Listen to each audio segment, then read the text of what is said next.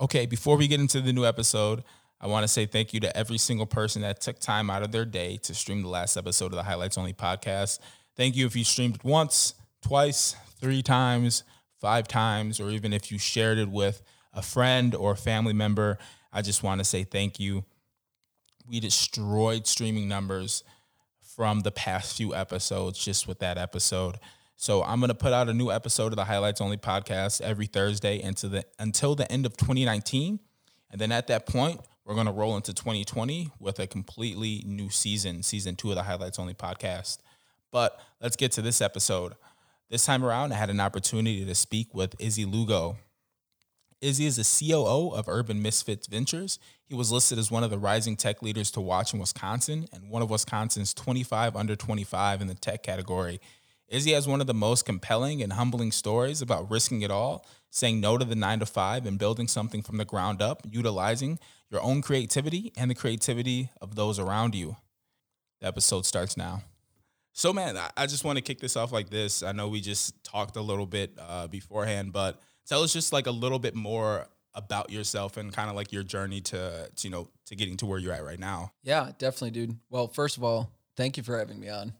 Oh man, thank you for doing this. I know we rescheduled a few times, but you're a busy man, so I understand. I apologize for that, and then you being so flexible is awesome. But yeah, going into me, my name's Izzy. I'm the COO of Urban Misfit Ventures. I started off like I was telling you earlier. I started off at Cardinal Church University. I'm originally from Chicago. My parents moved me out to the suburbs in middle school, high school times, and then Izzy ended up messing around too much in high school. So I had to make that conscious decision of what do I do next, and I ended up here in Milwaukee, going to Cardinal Church University. Long story short, I was not a good student, and so I needed to set myself up in different ways. So I decided to take part in extracurriculars, that being track at the time. So I met Q through that, which was really cool. And ultimately, like, Q's the CEO, I'm the COO, and it's worked out to this point. But after probably a year of track, I said, wow, I'm a terrible athlete and I can't do this anymore. So I really wanted to be a part of the team and around the team, but I just didn't know how. And I sat down with the coach and I sat down with the GAs and I said, what if I can bring some recruits here to Stritch? I mean, not a lot of people know about this school or this program or anything like that. And with my help, Stritch ended up actually being ranked number 2 in NAIA for track. I think it was the year after I was done recruiting. So I brought a whole bunch of recruits from around my area. I ended up helping the women's basketball team with the same thing, which was really, really cool. So that was my first sales job. And I had to set myself up because I wasn't that good of a student. I had to set myself up in different ways. So while I was recruiting, I was interning with the Bucks and the Brewers and the Wave and all these different cool places. And I would skip class to go to work, but I needed to set myself up in a different way. Ended up getting a job offers with the Trailblazers out of school, the Dolphins, the San Antonio Spurs, and ultimately the Bucks. Nice. Was it just kind of like a ticket sales type thing? Yeah, so it was just ticket sales. There was a couple minor league teams that offered me sponsorship positions, but I was like, you know what? I'm just going to go into ticket sales. Like, it was right when they announced the new arena. You got Jabari, you got Giannis coming out too. It's like, damn, we got a good team. Like, this would be easy to sell tickets. Oh yeah, definitely. Absolutely not. I would make 100, 200 calls a day and they would hang up. If I had 7 people answer the phone, 4 of them would tell me, why are you wasting my tax dollars? Like, why are you specifically? Like, I had nothing to do with that. Yeah. And I learned, obviously through that, I learned a lot about sales. Ended up getting a job with, minor league conglomerate in Milwaukee, and they own the Milwaukee Wave, owned the Marathon at the time, and I ended up taking a sponsorship position with them, and that allowed me to kind of tap that creativity that I felt like with the Bucks I really couldn't tap into. So I actually have right now, because of me, the only Qdoba burrito mile was a thing. And I got a burrito mile sponsored out by Qdoba, obviously. Ultimately, you had to run a mile or eat a burrito, run a mile, and then if you finish without puking, you got free burritos after. That's pretty dope. That's a good idea. It's like a beer mile, but with food. Exactly. What's crazy is that in this city, I pitched a beer mile to probably like 13 different breweries and all this stuff. And honestly, all we needed was beer. It wasn't that we needed money for it. We just needed the beer. Or even a place to run. Yeah, exactly. But we did the burrito mile. We had, I thought there'd be like 50 people wanting to be a part of it, anything like that. There were 750 people there. And that's when I realized like creativity is I can kind of do this. But after that, I had some handcuffs put on me, and I said, one day I walked into the office, I just quit on a dime, nothing lined up or anything like that. Probably one of the worst decisions of my life based off of credit card debt that I had to put myself into, everything like that. But that was a very long story. I ended up meeting Q for coffee one day. He said, hey, I'm about to start this company. I have two of the most creatives in the city that aren't actually doing anything creative. They don't have roles in the creative field. So those two people were Brema and Eric. And he said, hey, wouldn't it be dope to like travel the world with these creatives and interview entrepreneurs, influencers, all these different things? I was like, yeah, that'd be amazing.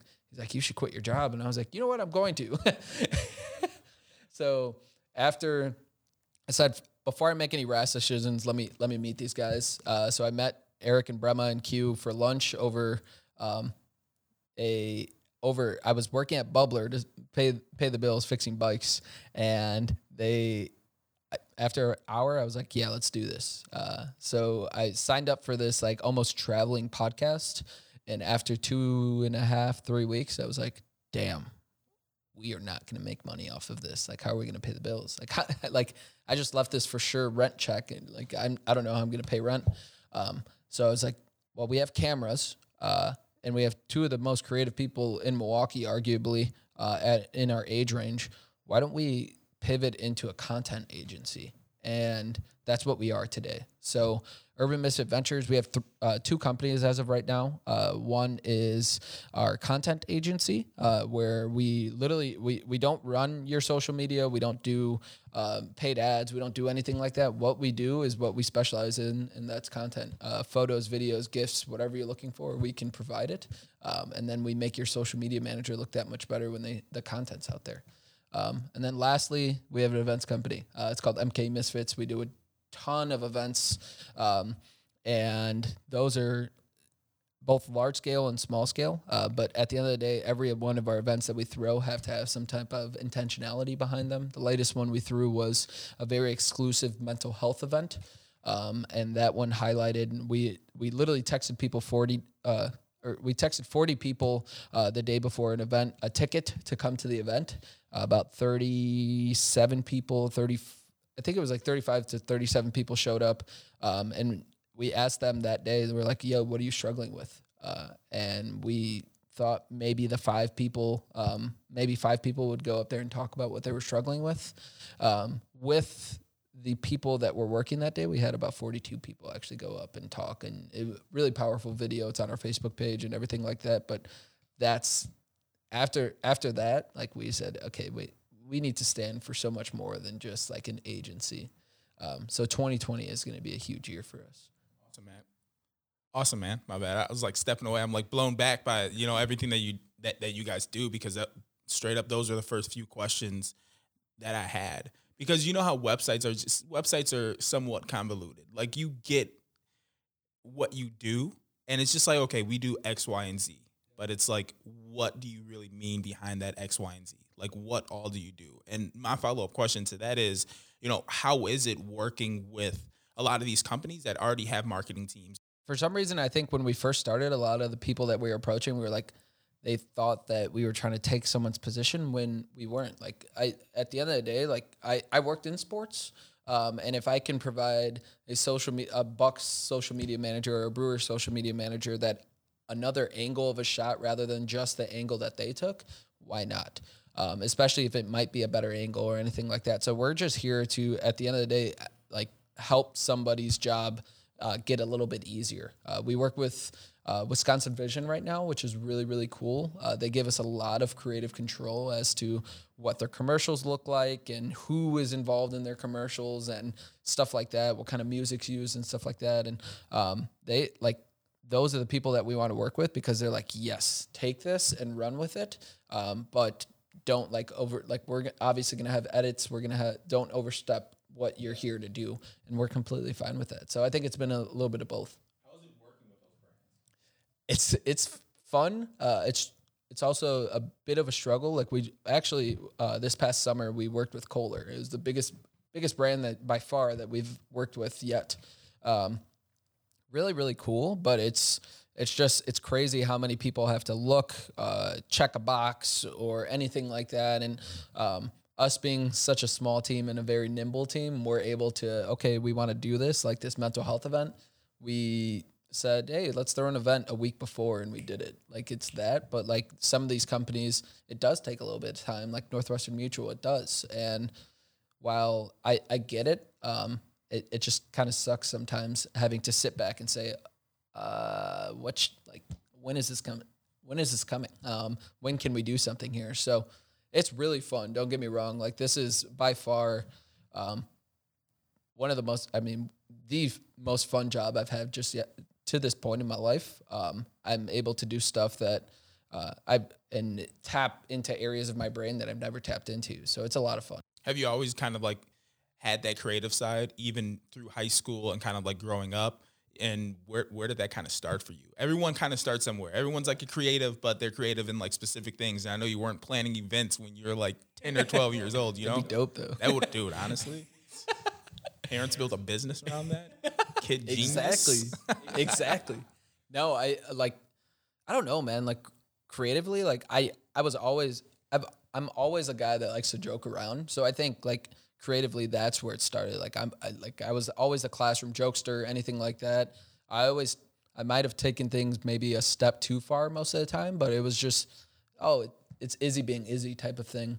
But as I started moving, like when I came up here, my first like creative step was I started this food account, Complete Transparency. It's an Instagram account. It's called mke.foodie. It's inactive now, but before I literally would just go around the city and just try different foods and stuff like that, take pictures. It started because I had a long night on Water Street one night, went to Ian's Pizza. I was like, this is a beautiful piece of pizza. I'm going to take a picture of it. And I started an Instagram profile that night, everything like that. And the next morning I was like, what the hell is this? And it just kind of went rocking and rolling after that. I started to learn how to do a GIF. I started to do all these different things, and it all centered around food, which was kind of cool. So I think creatively that's where it started. And then like just seeing, like I'm behind cameras now.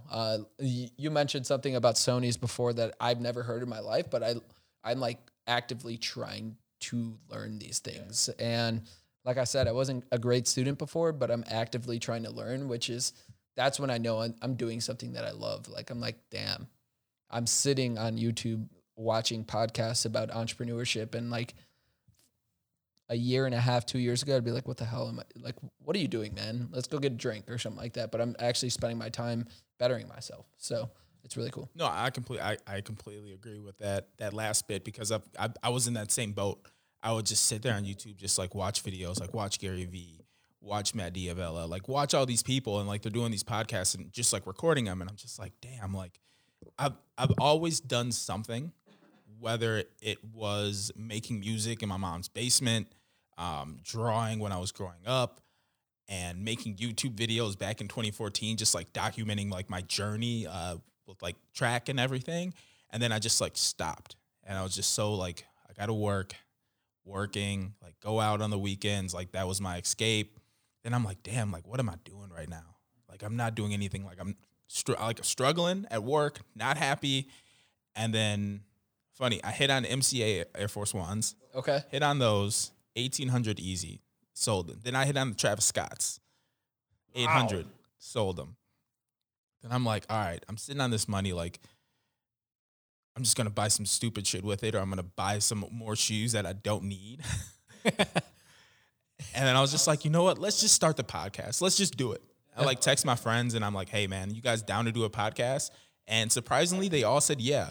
And I was like, all right, cash out. Bought everything I needed. Like I had cameras and stuff already, but just like bought all the other equipment.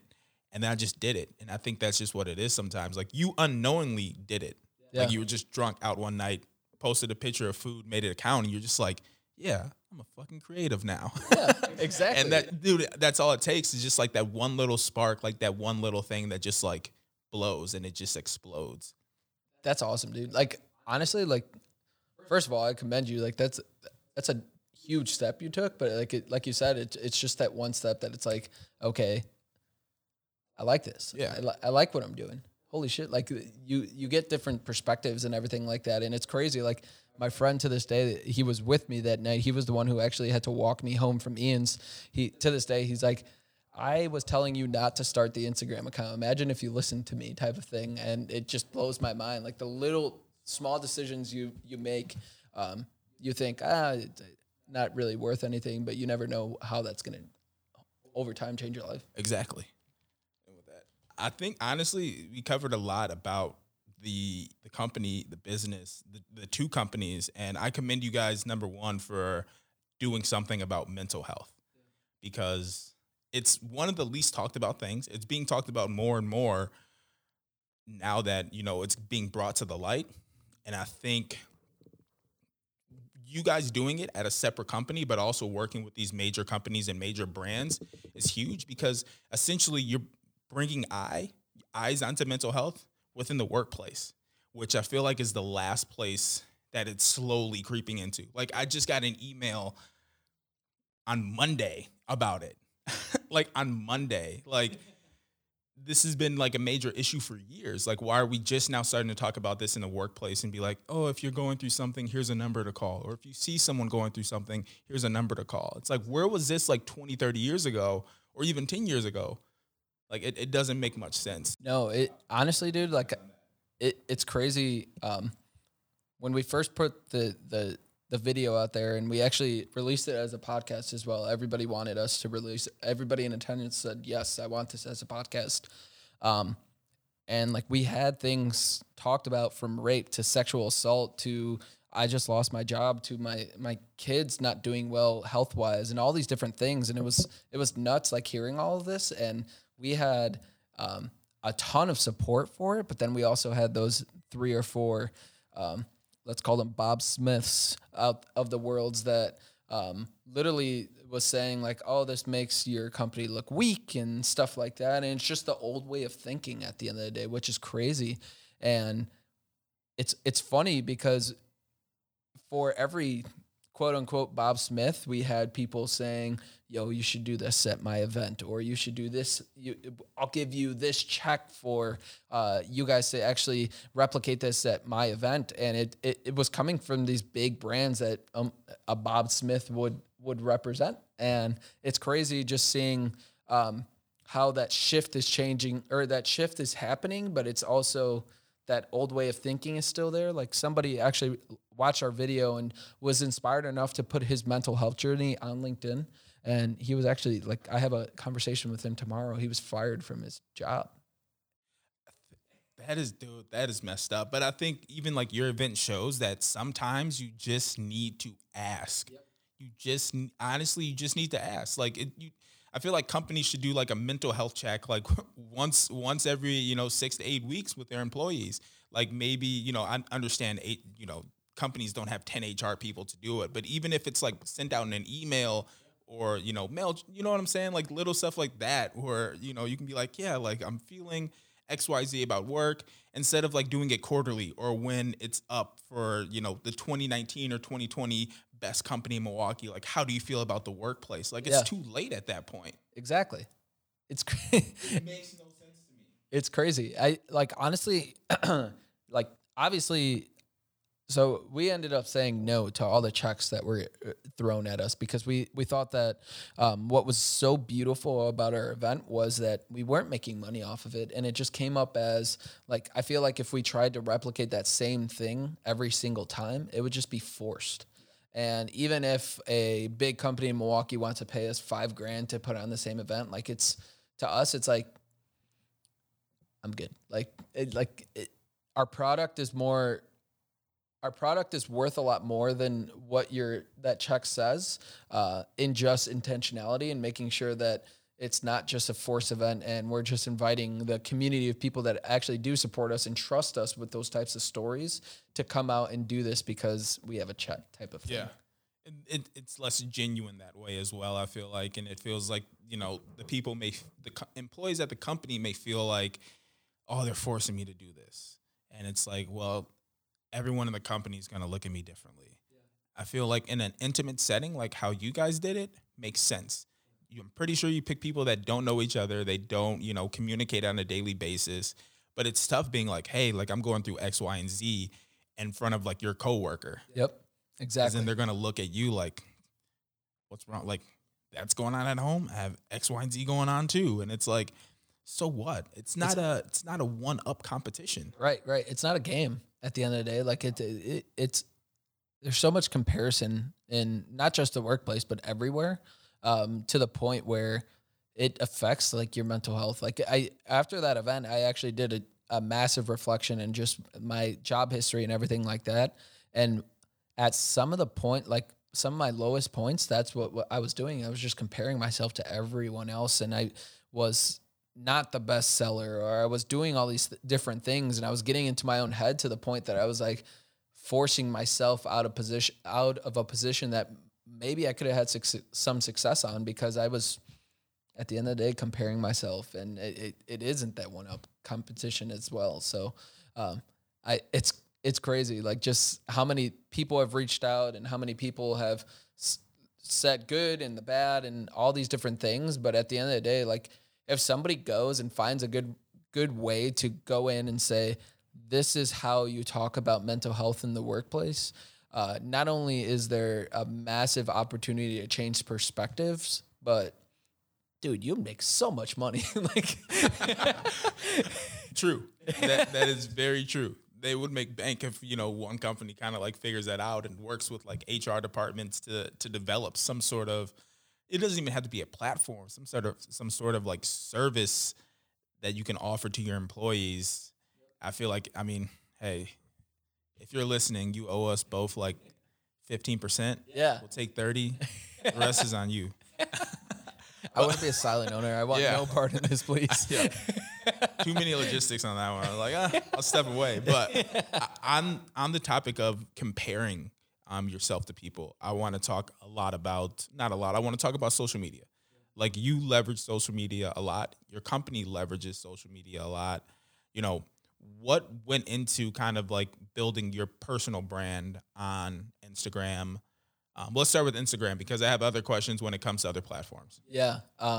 Instagram specifically, like I didn't know what to do when I first started. Like, I was just posting me going out and drinking and stuff like that, having a good time. And then I actually got called into one of my boss's offices, and he's like, the team that you work for follows you, right? You can't be posting stuff like this. And I was like, oh crap. So I kind of reevaluated that and just went through and deleted what I needed to delete. Nothing bad or anything like that. But when I first started here, Q was like, yo, you should really just start writing some more long form and saying what's on your mind and stuff like that. And for the longest time, I didn't. Like, I was like, nah, man, like, I'm good. Like, was it were you afraid to share? That was it. I was extremely, at the end of the day, like I sat down with it.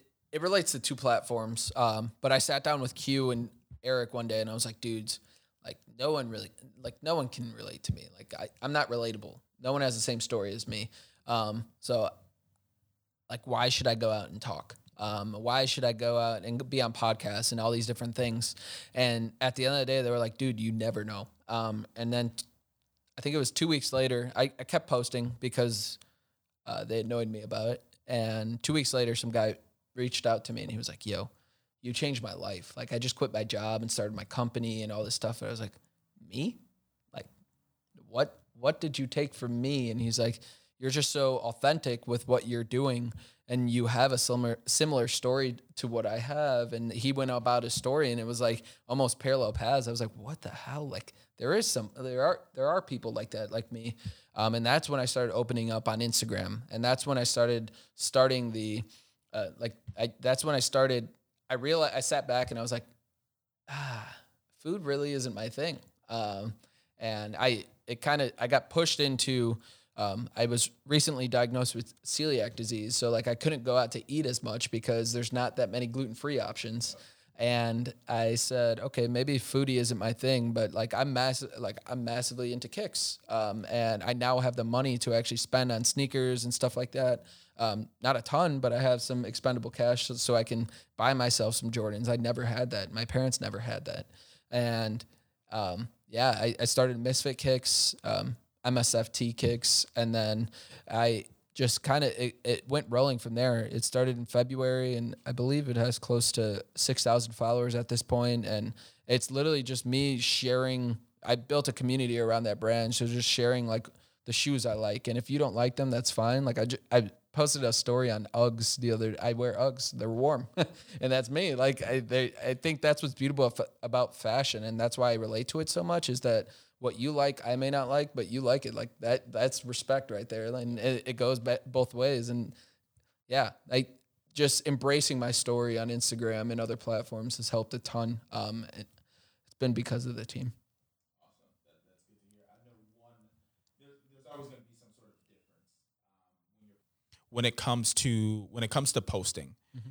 There's going to be different things that you post on different platforms. Yeah. How is your LinkedIn posts and everything you post on that platform different than what you're doing on Instagram and other social media platforms? Yeah, when I first started, it was very different. So Instagram stayed more of the, I just went to the Bears game or I just went to the Bucks game, those types of things. Instagram stayed that side, and the shoes stayed on Instagram. And the business side was everything I was going through with entrepreneurship and what I'm leveraging with sales and little tips I can give people, stuff like that. Within the last 2 months, I've opened up to the point where I'm literally at some points, like if I like my caption on Instagram and I like what I posted on Instagram, I'll post the same thing on LinkedIn. And I do get some hate from it because LinkedIn is known as this old school resume platform. But at the end of the day, I'm opening up to the point where people know who Izzy is. Like we were just at Inbound a couple in September, and this guy came up to me in Q. He's like, guys, I feel like I know you. Like I feel like Izzy and Q like are like good friends, and like it literally explained our entire lives. And the guy had never met us before, and it was really crazy seeing just how just me putting myself out there and like Q putting himself out there and all these different things, us being authentic, has been able to really open doors and give people who do follow us or give people that do need a tip here and there the courage to just like, we're everyday people. Like we'll walk around Milwaukee just like everybody else does. Like all you have to do is shoot us a message if you need some help or you need some tips or anything like that. So there's a human behind every brand, even if it's a personal brand. Like obviously there's a human behind that. So I think just showing off who I was and opening to other platforms, opening myself to other platforms has helped a ton. I feel like the way that you do it on LinkedIn too makes so much more sense because you're building your personal brand on LinkedIn. You're giving tips, you're giving tricks for whatever you're kind of like, you're putting yourself out there. And one thing that kind of like bothers me, and I'll catch flack for this, but whatever, I don't really care. Companies try to leverage individuals' LinkedIn to sell their product, to sell their service. How do you feel about that? It's, I don't know. Like if it depends. Like we get offered like sponsored ads and stuff like that. So like this Columbia shirt and these shoes boots I'm wearing today, they sent them to me on Instagram and they were like, hey, we'd love it if you posted it on LinkedIn. I did not post it on LinkedIn until I actually tried the product, because if I believe in the product, then hell yeah. Like these are the comfiest like winter boots, and like they're halfway stylish. I've never seen winter boots that are like better than the Walmart boots that you go and get for $25 and you go sledding in them and stuff like that. So at the end of the day, I needed to make sure that I believed in them. But when I was at the Bucks and when I was at Rock Ventures and all these different places, it was definitely Izzy, make sure you post on LinkedIn for ticket sales. And I see that everywhere. And then there's I'm talking today and they're still doing it, which is fine. But I think they're really, really missing the point, because if those ticket sales people or their sponsorship people had the brands and had the personal brands to say, hey, I really, really I think I went through all this. I went to the game. It was an amazing experience and all these different things. There's a couple people doing it right now in that industry.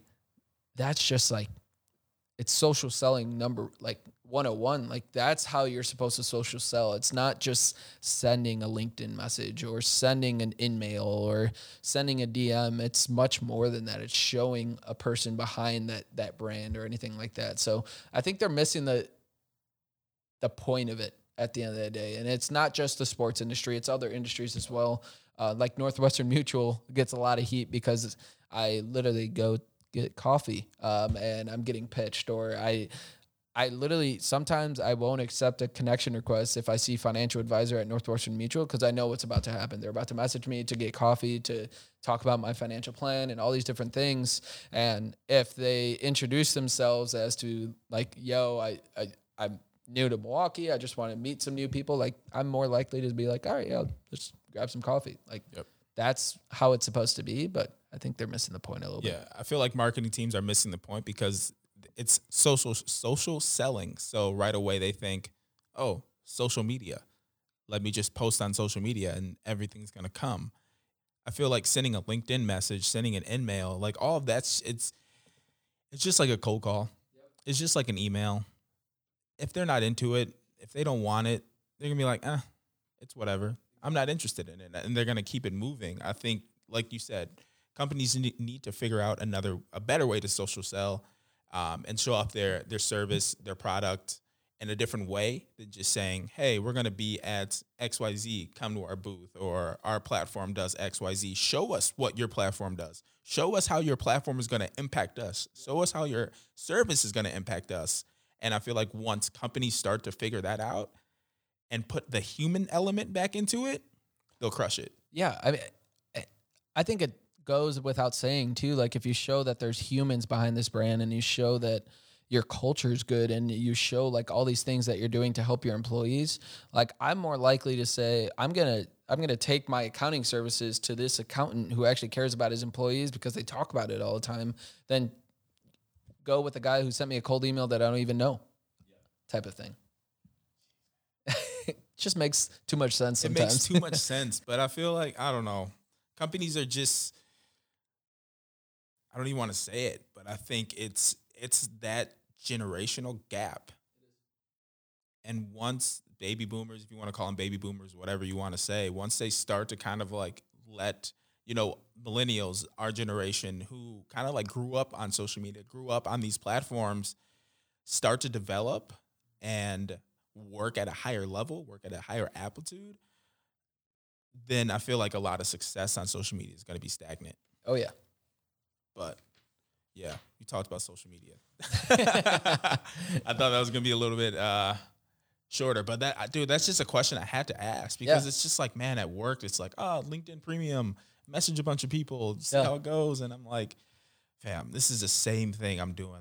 If I'm cold calling somebody or sending over an email, they're just it's a waste of LinkedIn credits. It is. Might as well just keep it moving. And it's I'm not even gonna lie. I did the LinkedIn Premium this month because I like to actually respond to all my happy birthdays, because it shows at the end of the day, I actually do appreciate anybody who messages me, even on Facebook. Any one of my friends, I respond to. I try to get back to everyone, but my birthday is more important to me than it is to anybody else. So I'll respond to everybody. And if I needed to respond to everybody I couldn't do it on the free version. So I actually paid $50 just so I can respond to everyone because I wanted to show people I cared. It's less of a fake personality. It's more of, here you go. And I feel like that's another great way to build your brand as well. A lot of people just let those happy birthday messages, whether that's on Instagram, you post something about your birthday, or Facebook. Everyone's just like, oh, X, Y, and Z say happy birthday. Great. But like once you get to the point where it's just like, oh, thank you, I appreciate it. Like that one little thing can change that person's day. Oh yeah. Because they could be having a bad day and it's just like, oh, I feel unappreciated. It's his birthday. Happy birthday. And it's just like, oh yeah, thank you. I appreciate it. They're like, oh shit. Like people notice me. Exactly. You know? Yeah, it's crazy. I had there was, if I'm not mistaken, the number was 759 people message me on LinkedIn for the birthday, which was amazing. That's a lot. Yeah, it's crazy. It took me a couple hours to actually get through everything, but like people, I had probably like 75 people reach back out after I said thank you and all this stuff, and they reached back out there. Like I've never got anybody to respond back to a happy birthday. Like, thank you. Or even when people post a new job, it's like, oh, so-and-so got a new job. Say congratulations. And you're just like, congrats. And you like it. Or you celebrate now that you have like the little like emoticon type things you can do. And then you hear nothing back. It's just like, dude, I'm literally just wishing you well. Yeah, exactly. Like, you can like it, like something. So Yeah. I appreciate that, man. I appreciate people like you who do those small things. Thank you.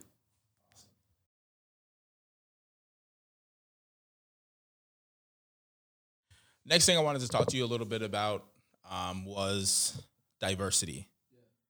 This is something that you've been very focused on as of late, something that you have been doing a few talks on as well, too. You know, we're living in Milwaukee, the least diverse city in the entire United States, pretty much.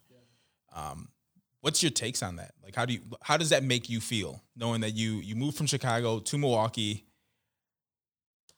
and the diversity? So, I mean, just look at it. It's horrible. I mean, we're downtown right now, and I don't see too many people that look like me. But then if we drive 40 blocks west, all of a sudden we hit the people that look like us, really. And honestly, like the reason why I took a stance on it and the reason why I'm so vocal about it is because I think it's because I grew up in such a diverse community back home in Chicago, and then ended up my parents moved me out to the suburbs of Chicago to go to high school because they didn't want me to go into the same high school as they went to, and that was a culture shock. I was like, wow, what? Like all my friends, like, don't get me wrong, like if Jake, David, and Andrew are listening to this, like they're some of my best they are my best friends out there, but like at the end of the day, like most of my friends from that time of my life is one color, and it was white. And I came to Milwaukee thinking this is gonna be like Chicago. It wasn't. I'm still craving that diversity that I had when I was a kid, and I'm able to go to different pockets of the city. And you talked about bigger companies and how I like working with them before, and this is where a lot of the frustration comes from. It comes to it's literally like, hey, you have millions of dollars to help with this, but you decide to spend it on different things like that's quote unquote support the city. But what we need to do as a city is actually go ahead and start including people other than the people that are downtown or in Shorewood or in Whitefish Bay. And I'm not trying to just highlight a specific race, but that race is what has really taken this city for the last how many years? And it's just not including everyone. And I think diversity and inclusion is just, I think those two words are buzzwords at this point. Like yes, and it's something like I'm giving a talk next week at Disrupt Milwaukee. It's called Gen Z: The Future of D&I, and essentially the focus of the talk is Gen Z is actually, if I'm not mistaken, the quote or the stat is Gen Z has reports that 81% of the generation actually has one or more friends that are of color. Millennials were only 60%, and Gen X was way below that. And then baby boomers were just like, boomers. So like it's crazy that the future is there. The future of D&I is here. But at the end of the day, like if we don't take the steps to make sure that the future generation is going to be able to write their own history, and we're never going to see that future, especially in the city. So just doing little things like personally, like I volunteered and I worked at the Boys and Girls Club on the South Side for a long time. I coached baseball, and I have some rivals at Sherman Park because I actually was the head coach for 1 year. My softball and baseball team won city that year, and I quit. I quit on top. And it's crazy, just like the community's here. I mean, Milwaukee's actually, the people of color actually outnumber white people in this city. But at the end of the day, I think it's hilarious that it's hilarious to the point because it's so evident and it's so clear that they're just not being treated the same way. And I just had a client in from Austin, Texas, Toronto. He has his startup has offices in Austin, and I'm driving around the city. I was like, "Do you want to see like my parts of the city, or do you want to see like what you see on TV?" And he was like, "What do you mean?" So I showed him the north side. I showed him the south side. White dude from Canada, and I showed him into the suburbs. I showed him really everywhere. Shorewood. I showed him everywhere, and he's like, "It's crazy because I'm an outsider and I can see where the money is being spent." And like at the end of the day, like there's business leaders here that absolutely hate that I talk about this subject because I don't know what it is, honestly, but it might be because I'm young, I'm brown, I'm unproven. But at the end of the day, if I don't think that people like that look like me are represented. I was going through a walkthrough on the north side of some big development. There was about 20, 30 people there. Of those 20, 30 people, there was 4 people of color on the north side. What's going on? Dude, it's nuts. Like when I'll take you back 2014 when I graduated with my undergrad degree. I was working at Generac Power Systems when I was going to school for my master's. I was the only black person in the entire company. The only one. And then, dude, it's nuts, right? It makes no sense. And then after that, I moved over to another tech company, Zywave. There was 2 of us. Now where I'm at now, there's 3 in office. One of them works remote. And me and my manager actually had a conversation just about this late last week. I want to say it was Thursday. It was like just us 2 in the office. Everyone like worked from home randomly. So it was just like us chilling. And I like brought up the topic because I was just like curious, like, he's a hiring manager as well. And I'm like, do you see a lot of African-American applicants or anybody of color? And he just was candid. He's just like, honestly, like, no, like he doesn't see the people of color applying like whatsoever to these tech companies. And I'm kind of curious why that is, number one, and what your thoughts are on it. Yeah, I think the easy answer is, I'm not trying to make it easy, but public schools are primarily, the demographic for public schools are primarily people of color. And it just so happens that public schools are the most underfunded school system in the U.S. And I'm originally from Chicago, as I said, and right now the teachers union is literally protesting, but they're not protesting just based off the teachers aren't paid enough. They're protesting because the kids don't have funding, and just because they might be negative 5 cents on their lunch account, they can't eat that day, and that's BS. Like, come on, you know how much food is out there in the world? Like, it's sad that people are going hungry right now, but like the fact that you have kids in America right now that can't eat lunch with their friends because their mom and dad forgot to pay their bill, or mom and dad might not have enough money to pay their lunch bill, and that lunch meal only costs the state or the city or that public school system $1, $2, whatever it is. So I think underfunding in public school systems, one, and I mean my stance is like, I think at the end of the day, like even at Stritch, there was a bunch of Hispanic students and they give out Hispanic scholarships and all this stuff. But I think we're doing the we're doing people of color a disservice in younger generations because we're not telling them that tech is a field that they can be in. Like, honestly, like when I was growing up, I knew about tech because of the suburbs that I lived in Chicago. But I had a CAD class, I had all these different things. But if I went back home and I asked my cousins and I asked my old friends from elementary school, like, hey, what are you studying? They're like, oh no, we're just kind of going. And they were going to public school.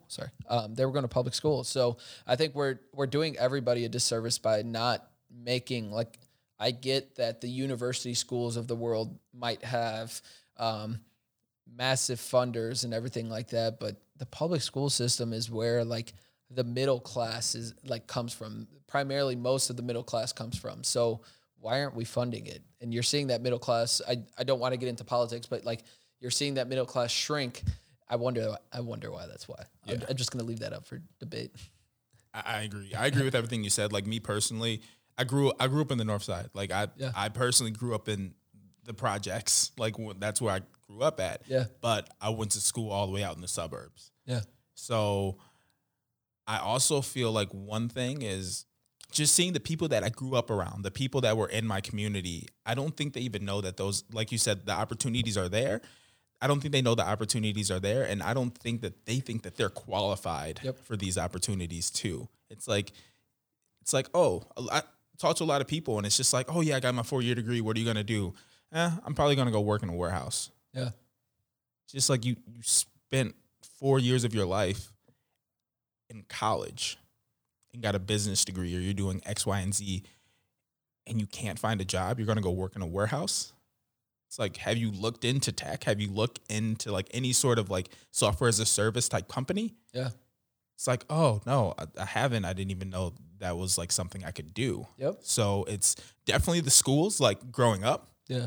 As well as I feel like the universities aren't pushing SaaSes or even, like, any job within tech. Yeah. Tech, like, a SaaS company, it's a company.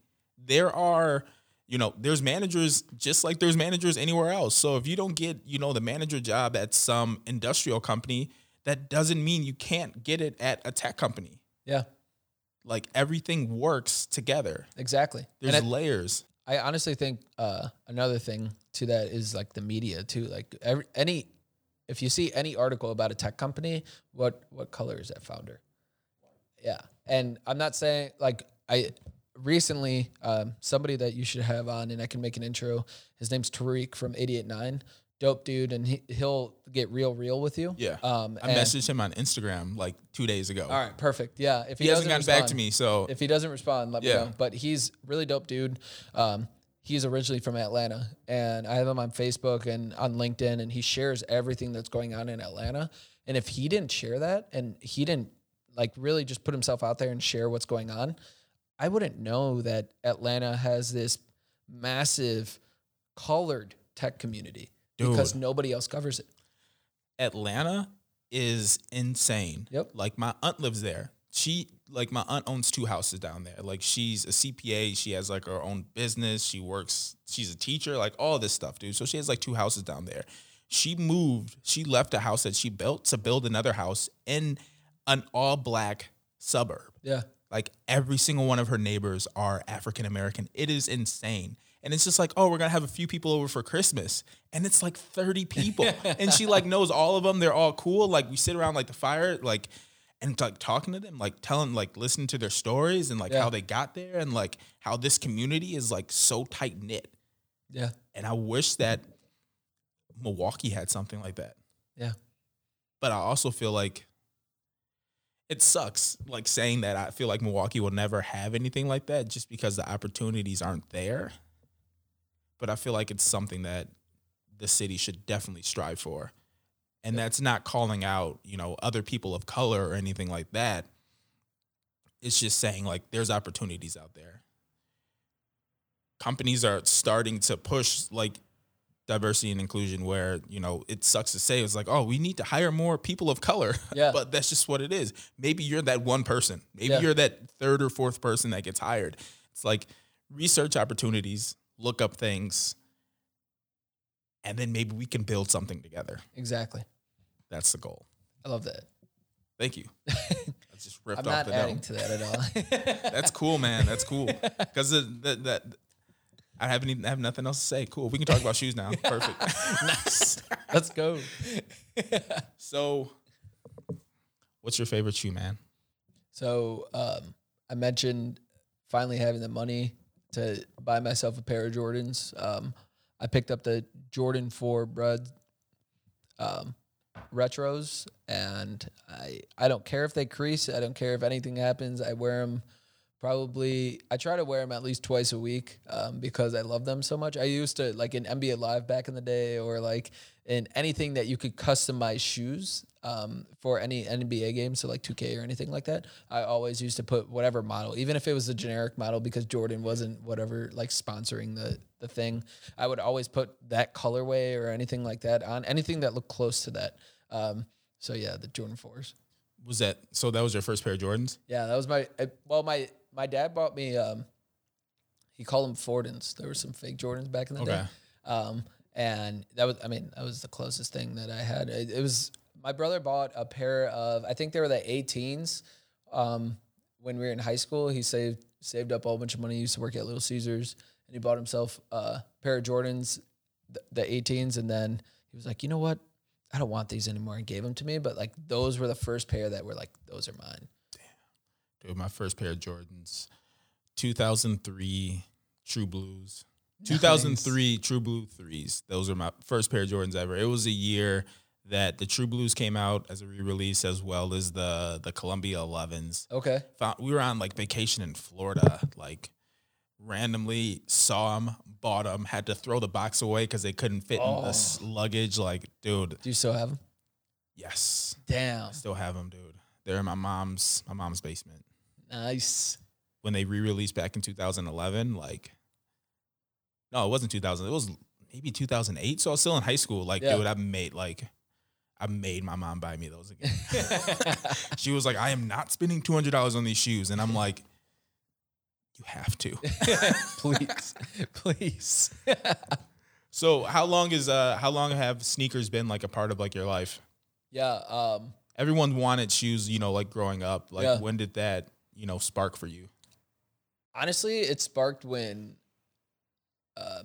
we used to live in the area of the suburb of Chicago that we lived in. We lived close to an outlet mall, like one of like Pleasant Prairie outlet malls. And there was a Reebok there. And when Iverson's shoes started hitting the outlet, that's when it was like, damn, we can afford these. Like, this is in my budget that you gave me. Yeah. And it was always back to school shoes, and it was either the Iversons or the black and white Reebok Classics all the time, because it was like, yo, they're cheap, $29 plus 30% off plus. I remember my dad had, for the longest time, even to this day, my dad has AAA, so you get another 10% off. So like, he has all these deals. He's like, oh yeah, you can get those. But there was never any Nike outlet or anything like that. It was actually, that outlet mall closed because no stores ever went out there.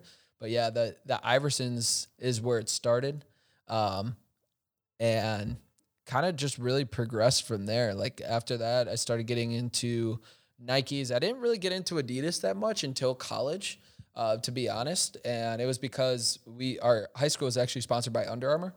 And it was when Under Armour was starting to come up a little bit. So like, some of the athletes got shoes, stuff like that. But like, once high school hit, or college hit, I was like, oh yeah, I'm going to be able to afford shoes now. Broke college kid problems hit, and I was like, oh, I can't. But I would always make fun of my buddy, Chris, because he would always like go and like wait in line at Bayshore or anything like that. I'm like, dude, we're like, I know you're broke. We work in the cafeteria together. Like, why do you keep spending money on, like, I need to eat. Like, that's where I was putting my priorities in. And he's like, well, yeah, they're going to be worth money one day. I was like, I mean, I respect the hustle. And then, like, honestly, dude, like, complete transparency, I tell everybody this, like, I didn't really get into shoes until I had expendable cash, and that was like into buying shoes, I should say, until I had the expendable cash, and that was probably a couple months after I started this. So from there, I now have more shoes than my girlfriend, by far. I just got the Obsidians. And that was a nice pickup. Those are my first Jordan 1s ever, actually. Yeah. Yeah, first Jordan 1s ever. I have a pair of 12 lows, and then it's really all over the board after that. I'm a huge fan of Puma right now. Within the last 6 months, Like the Puma cells? Yeah, I the cells and then the RSX. Okay. I like different colors in these boots. I think that's why they attracted me. But like, I like a whole bunch of different color blocking and stuff like that, and that's kind of why. I don't know if you read, but I just recently got the got offered to be a part of Complex and the Fashion Institute of Technology in New York City. Their new program is called Sneaker Essentials. It's an all online program. You learn everything from the start of the history of sneakers to like what goes into a design, how you design your own sneakers, all the way to the point of sale. So I literally enrolled this morning, so I'm really excited for that. That's dope, man.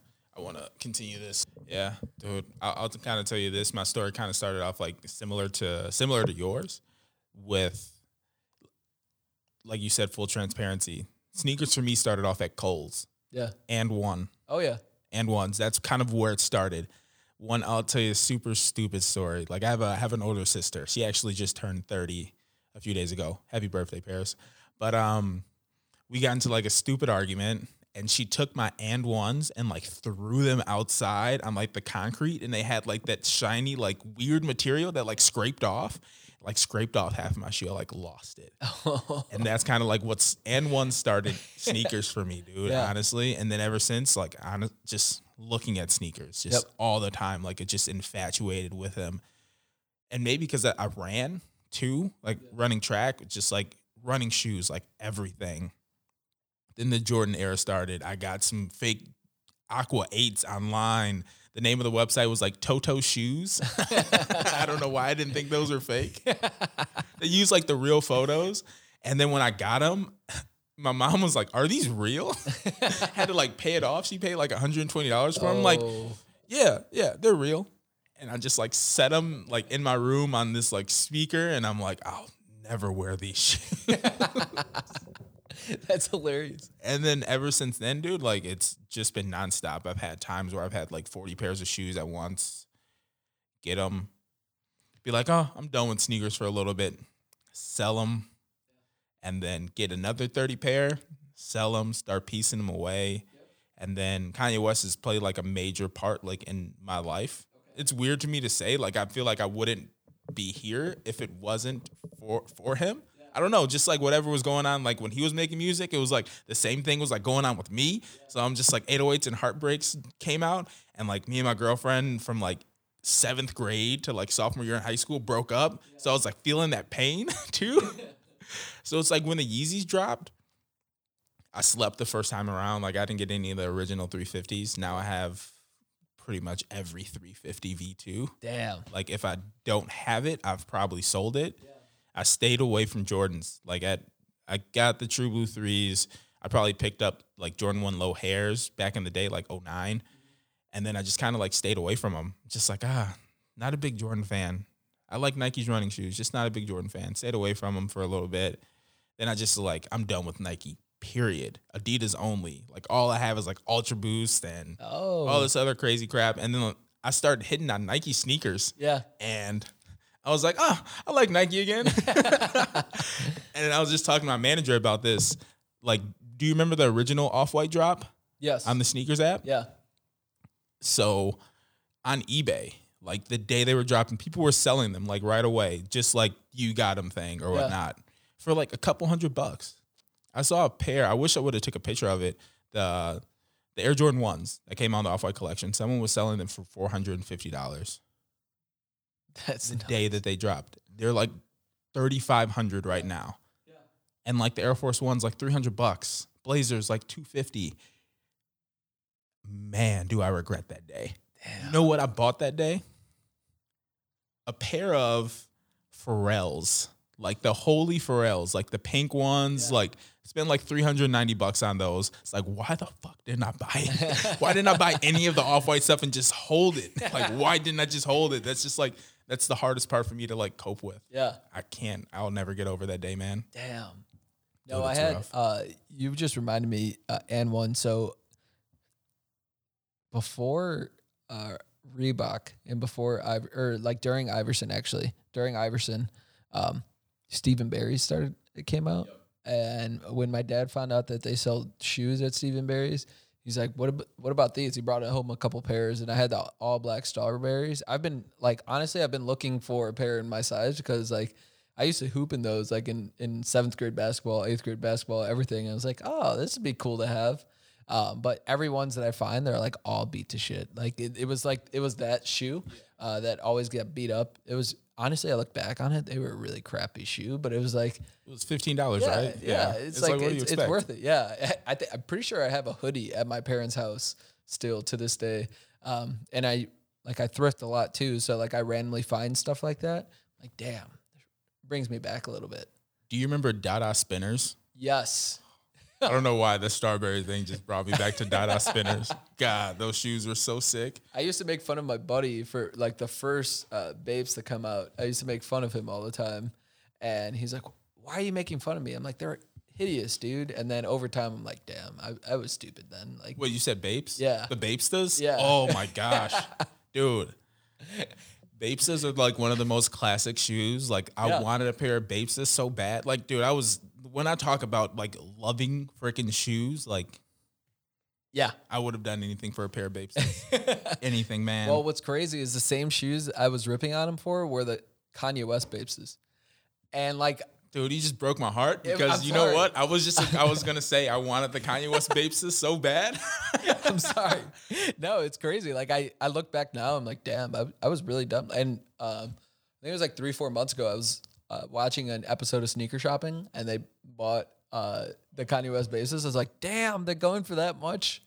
But like at that point, they were saying like, oh, he bought them, but I think it might have been Offset. He went through, he bought some, and then he was like, yo, I can't even wear these. Like they were like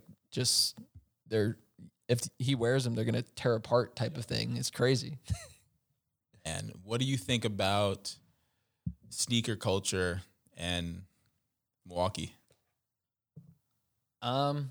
It has to be different compared to like Chicago. I know it's different compared to Chicago. So what's your thoughts on it? It's almost a 180, to be honest. I've been very spoiled in my travels. I've been to the Portlands of the world, the Miamis, the New Yorks, and all this stuff, and kind of been in those cultures as well. So I think it's actually kind of coming up a little bit. As we were talking about earlier, like with the thrifting and this culture, like the vintage culture kind of coming up in the city. I think everything in the city is really coming up. It's just like, I don't want to go back to the diversity talk, but like that just, I think as you include other areas in the city, I think every culture will come up, but I think this culture specifically will come up like crazy. Like you got Trusted here, who some people like, some people don't, but like they're doing amazing things for the culture of the city. Sneaks, Clicks up in Shorewood, and then you have the OGs at Moda always been doing good stuff as well, for as long as I've been here. Shout out to the people at Deadstock in West Dallas though too. Deadstock, and Deadstock is doing Deadstock in Franklin. Yeah, Franklin. I'll say West Dallas. So Yaz, I might have him on the podcast at some point, but like join the club, man. Yeah. I've given that guy so many pair of shoes. Like, fam, come on, hurry up. He was like, but I'm busy. Like, I know you're busy. I'll come to you. Yeah. No problem. He was like, when I'm closed, like, I just want to go home and go to bed. And I'm like, I get it. Yeah. But he's doing like amazing stuff too. I went in there when they first opened, and I went in probably like, again, like maybe a month and a half ago, and it's been a 180. I think the culture is really growing on everybody, and it doesn't help that, or it can't hurt that people with money just give their kids some checks and pay the people that want to actually push this culture forward. So it's really cool. I think what Milwaukee is really lacking, that Portland has, that I've been kind of toying around with, not me starting, but like possibly investing in someone to start it, is kind of I mean, this city has so many damn coffee shops, but a coffee shop centered around that culture specifically, whether it's sneaker, whether it's just sneaker, or whether you add in vintage and add in hip hop. I think it'd be really dope because it'll attract way more than just the normal Stone Creek foregoers or the Collectivo foregoers, but then you got people coming into town coming into downtown or going to the north side that may not have gone to these different places. So I think that's what it's lacking. Q's been trying to get me to start it for a long time, but I don't have the time to do that. Yeah, like a little hip hop cafe. Yeah, I think it'd be dope. Like, it'd be dope. Really dope. I think it'd be dope in River West, to be honest. It's accessible to not only downtown, the east side, but also other areas of the city. But it's also close enough that tourists will kind of run into it as well. I feel like one thing about the city that it's missing is like the sneaker culture. Yeah, it's coming up. Yeah, but it's so much hype right now. Mm-hmm. We'll see. I think it's coming up. It's good. I just want to see if it's sustainable. Yep.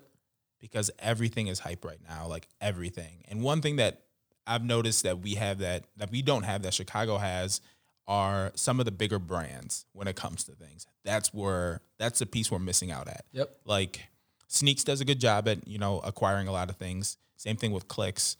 And, if you go to Trusted, you can get, aftermarket stuff, whatnot, used. But I feel like we just need that one streetwear store. Like just one, like, straight streetwear store that, carries, Cactus Plant Flea Market, BBC, those brands, like those really big brands and curated specifically for them. In Chicago, like you see that everywhere. Yep. And the city right here, that's the one thing we're missing. And I feel like once the city gets that, it's a game changer. What's crazy is that, have you ever been to August in Madison? No. So it's I think it's been open since the summer. So Okay. it's not too open, or it hasn't been open for a long time or anything like that.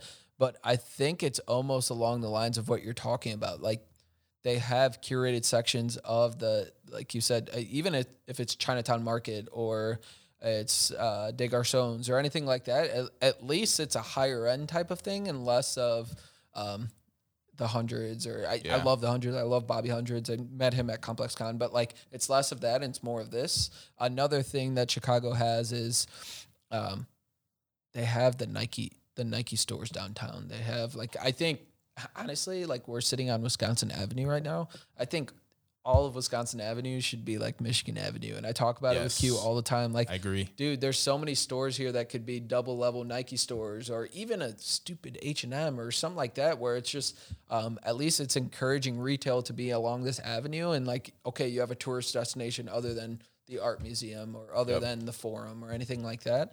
But I think the buy-in from, yes, the bigger brands, streetwear wise, but then like the Nikes, the Adidas, let's like Giannis is here. Why doesn't Nike have a store? Like, where's the nearest Nike store? There isn't one, which is weird because I thought they were going to do Nike store, Adidas store, over by the Pfizer. Yeah. But that was supposed to be done. Yeah. And they haven't started.